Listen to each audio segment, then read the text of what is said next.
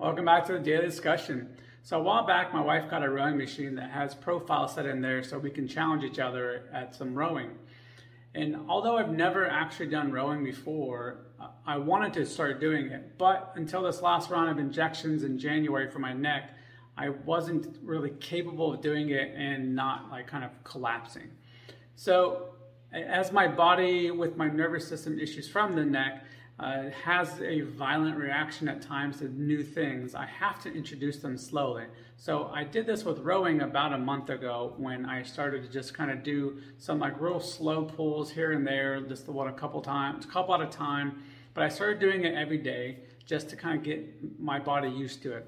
And as I got more used to it, I was go a little bit longer. But I never really turned the machine on, so I had no actual frame of reference of how far I was going. So when I finally turned it on a couple weeks ago, I decided I'll do the 1,000-meter calibration. I had no idea what I was getting in for, and I was not really capable of doing it, kind of. So I got about 500 meters in, and I was smoked.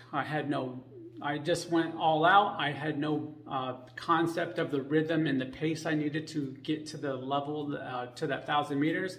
So I burnt myself out really fast. I was getting tired, my muscles were getting weak, and I was struggling. So I had two options, either quit or figure it out. So I decided to just figure it out. I took a minute, or a second, I just kind of stopped for a second, took a deep breath, and said, all right, let's find a better rhythm. I just got to focus on this next pull. And I just did that. And then I started to reset. All right, now I got to get that next pull. And I just found that steady rhythm. Going to pull, not worrying about 500 meters. I just needed to get one pull in again. And then just repeat the process until it was over.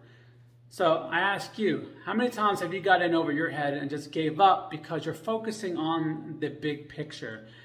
Instead, shift your focus to whatever the smallest next segment is, whether that's the next meal or the next light pole, the next piece of the sidewalk, whatever it is, the next stoplight. Figure out that next small segment and just get to that and see what happens. And when you get to the end, remember this and send me a note and let me know how this helps you.